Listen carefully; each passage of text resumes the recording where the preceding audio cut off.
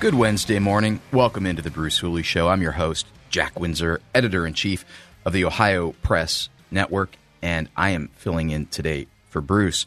Quick programming announcement on the national scene. Tonight, the third GOP presidential debate will be live on 98.9 FM The Answer. Commentary begins at 7, the live debate at 8, and post-event coverage until midnight. Salem Media Group is proud to be a media partner of the third GOP presidential debate on Wednesday, November 8th in Miami. Our broadcast coverage of the debate begins at 7 p.m., and the candidates take the stage at 8 p.m. Salem's own Hugh Hewitt will be moderating along with NBC's Lester Holt and Kristen Welker. Mike Gallagher will have the pre-debate coverage at 7 p.m. and the post-debate reaction after 10 p.m. And Ron DeSantis, Ohio's own Vivek Ramaswamy, Nikki Haley, Chris Christie, and Senator Tim Scott will be on the stage tonight, and I expect that we'll hear a lot about foreign policy, Israel, Ukraine, and more. So don't miss the coverage tonight. Let's start with some good news. First, Bruce Hooley won his race for Jonathan Alder School Board last night, and he will be one of 3 members installed there. Bruce hopefully will be joining us. We're going to plan on 11:50 to tell us about the victory, what he has planned, and more. Now, in other good news, the sun rose today. It did. That's a fact. And that means that we have another day to live and excel and fight for those who don't now have a choice to live despite their viability. Some more good news. Southwestern, and by the way, not having a right after viability isn't good news, but the good news is we're still awake, we're still alive, and we can still fight. Southwestern school board candidates Denise D'Angelo and Julie Liskany both won their races and seats at the board last night. Now, you'll remember they joined us last week to talk about their visions for that district. Zach Duffy, he won an open seat on the Big Walnut School Board. Zach was with us on this show a couple of times in the run-up to the election. Now, Brandon Hogue, the other guy running on fiscal responsibility, education excellence, and supports for trades, he was edged out. But in Buckeye Valley, Troy Jeffrey was victorious, and he will be on the board there. He's joined us on the show. And in Delaware City Schools, Janelle Gassaway, a total rock star, who will fight for educational excellence and supports for kids, was actually the top vote getter in that race and now joins the Board of Education. But on to the more challenging news. Ohio Issue 2 passed yesterday. That will legalize the recreational use of marijuana for adults in Ohio, although I would submit that it appears they're already high because they passed Issue 1. But I digress. The Issue 2 effort is a citizen-initiated statute, or at least that's what it's called. It appears to be an industry-initiated statute that the General Assembly may have an interest in amending or changing or dickering with. But as it sits now, the measure allows for the use of marijuana by adults 21 and older. The distribution and sale of marijuana will be monitored by the Cannabis Control Board, which is a new group in Ohio.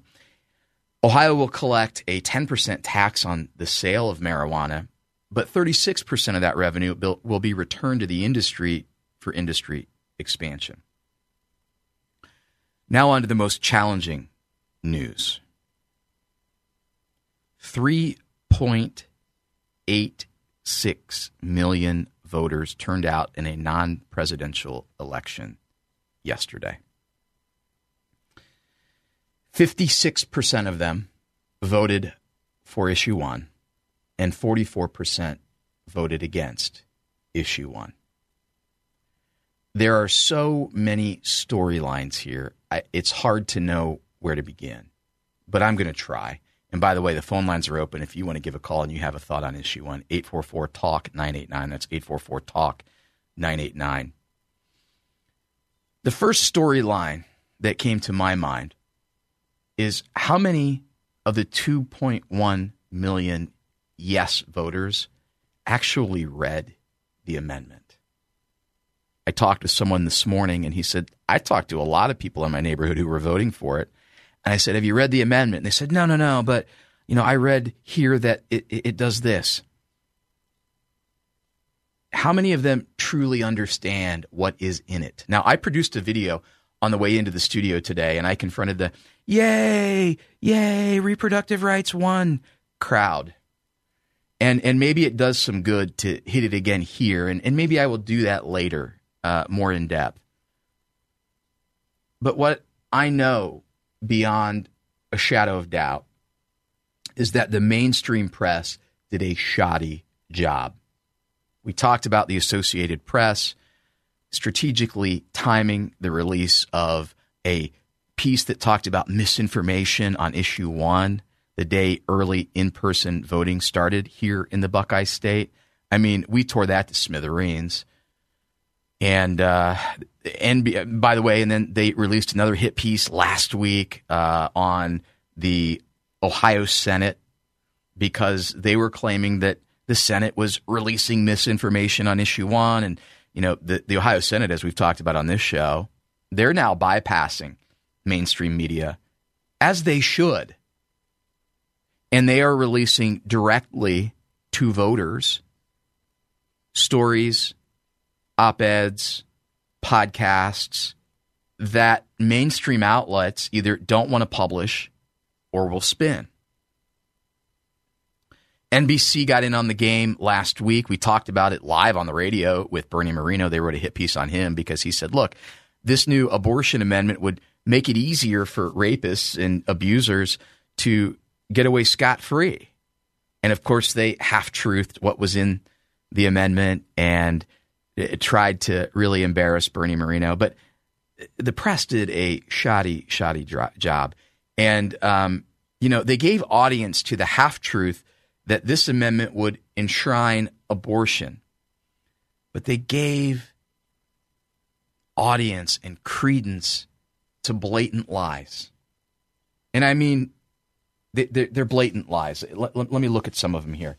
That late-term abortions aren't a thing. That coerced abortions don't happen. 3 out of 5 abortions, women are pressured. Hey, Jeff just signaled. Lloyd in Columbus is on the line and wants to talk about issue 1. Lloyd, we've got about 2 minutes here. Welcome to the Bruce Hooley Show. What's on your mind, man? Hey, how you doing?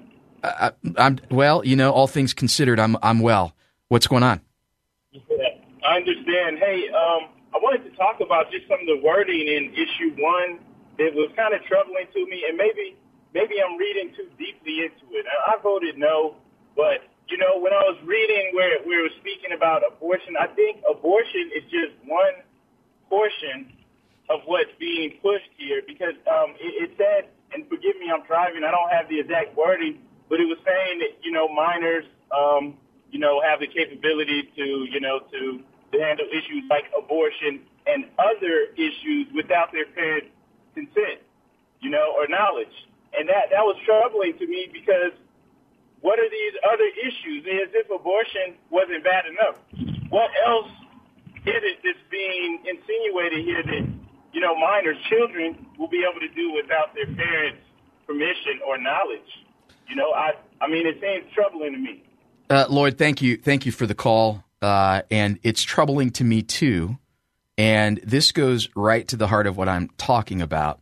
Very few members of the press talked about the language. And when they did talk about it, they talked about it painting in broad strokes. Like, well, it doesn't say that it robs parents of their rights. It doesn't say that minors can get abortions. It doesn't say that you can get abortion up to birth. Well, someone really astute said, well, show me in the United States Constitution where it talks about abortion. It doesn't. But for 5 decades, we were under Roe v. Wade.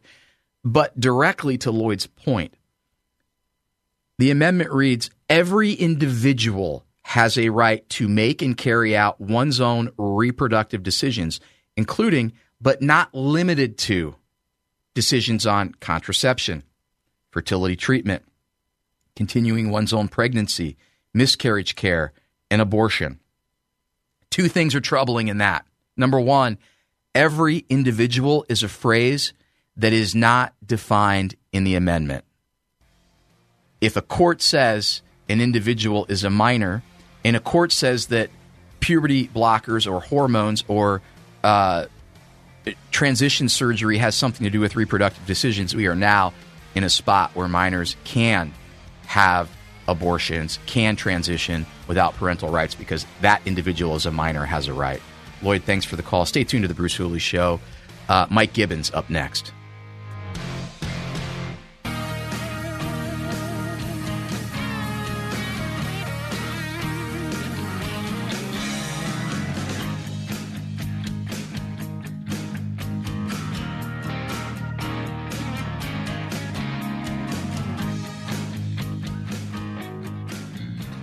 Salem Media Group is proud to be a media partner of the third GOP presidential debate, Wednesday, November 8th in Miami. That's tonight. Our broadcast coverage of the debate begins at 7 p.m.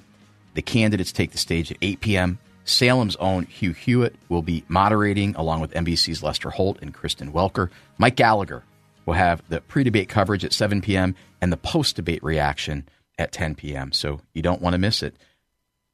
98.9 FM, The Answer, live tonight, 7 to 10. Welcome back to the Bruce Hooley Show, 98.9 FM. I'm Jack Windsor, filling in for Bruce Hooley. And I want to welcome to the line, I'm going to give him a little bit of an introduction here because he deserves one. He's the chairman and senior managing director of Brown, Gibbons, Lang & Company, one of the premier investment banking firms in the country. He's a two-time GOP candidate for U.S. Senate, and in 2022, in a lot of polls, was actually leading that race prior to Donald Trump endorsing J.D. Vance, who eventually won the nomination and a seat in the U.S. Senate. And he's an attorney. Well, he has a law degree. He's an economist, and he's a poignant student on politics. He is Mike Gibbons. Mr. Gibbons, welcome to the Bruce Hooley Show. How are you this morning, sir? Great, Jack. Thanks for having me. Hey, it's great to have you. We've got some time carved out. We've got until about 11:30, and we've even got the next segment open, depending on how much you want to talk about here. I can't think of anyone better to be a sounding board and to bring some, juxtaposition to what we're reading in the mainstream press about this $250 million civil fraud trial that Donald Trump is knee-deep in right now. Let's start there. What are your, opening thoughts when you're looking at the newspapers, you read a lot, and you're seeing what's going on with Donald Trump? What's your visceral response to this? Well, he calls it a witch hunt. He's not wrong. First of all, the law that they're using is, it's kind of unbelievable. There's a lot of aspects to it that you wouldn't describe as fair. And effectively what the state of New York is saying is that the banks don't know what they're doing. They were duped by Donald Trump, and because they're not smart enough to figure it out, we're going to take over. And even though nobody lost any money, we're going to take away Donald Trump's properties because we just don't like the way he does business. So the banks were duped, but did they report any losses that you're aware of? Not that I'm aware of.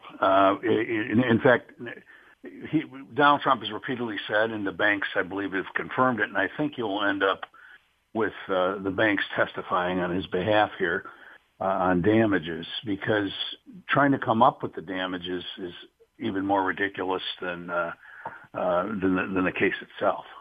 A lot of people don't like Donald Trump. A lot of people don't think that he's an honest individual. The reality is, if somebody's doing business in lending large amounts of money to an individual, they're going to have to be satisfied they're not going to do it. That's right. So the bank by doing it felt they benefited from their relationship with Donald Trump, and they did. They made whatever the profits were on those loans to him, and they were significant. This is a very unusual law in that, and the best I can tell, you don't really have to prove damages.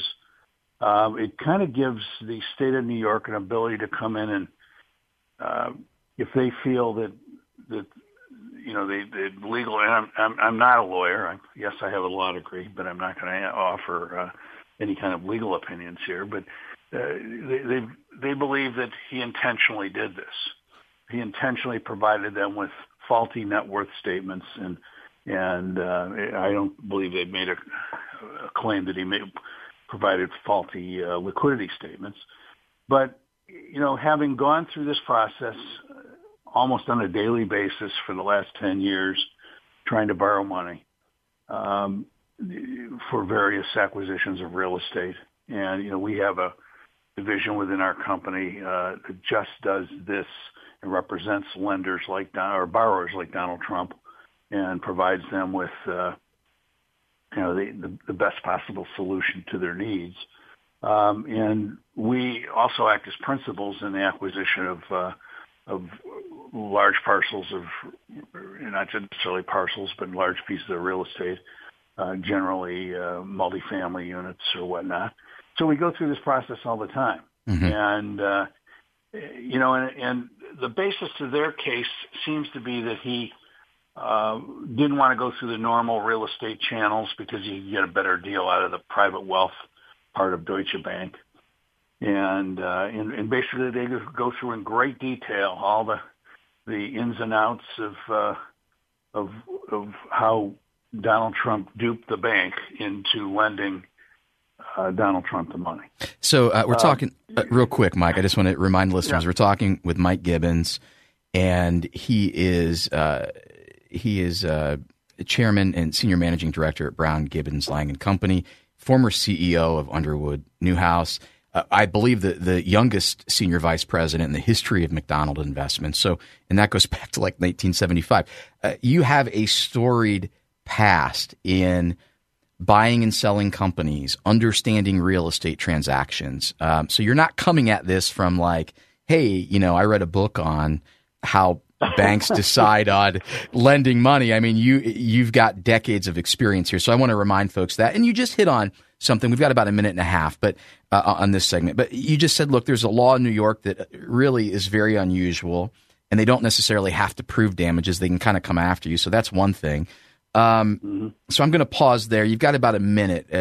What do you want to convey here before we get into the next segment on the other side of the commercial break? Well, what I can tell you is banks aren't stupid. And, Deutsche Bank isn't stupid. And they made a decision independent of whatever Donald Trump gave them. And they had an obligation to investigate what Donald Trump told them. Because they're not going to risk the bank's net worth by making crazy loans. And what we have is the state of New York saying they know better. It's interesting. Deutsche Bank, you kind of fell down here because you didn't do your job, and because of that, Donald Trump benefited, and God only knows we don't want that to happen. So the state of New York knows better than Deutsche Bank, and they're going to go to bat. Their very business. They know better than Deutsche Bank in the business that they operate in. It's insane. It's an insane world. Hey, Mike Gibbons is going to join us on the other side of this break. We're going to talk more about this $250 million? Did I get that right? $250 million civil fraud trial. Yeah. It's crazy. Mike Gibbons next on the Bruce Willis Show. Stay tuned to 98.9 FM.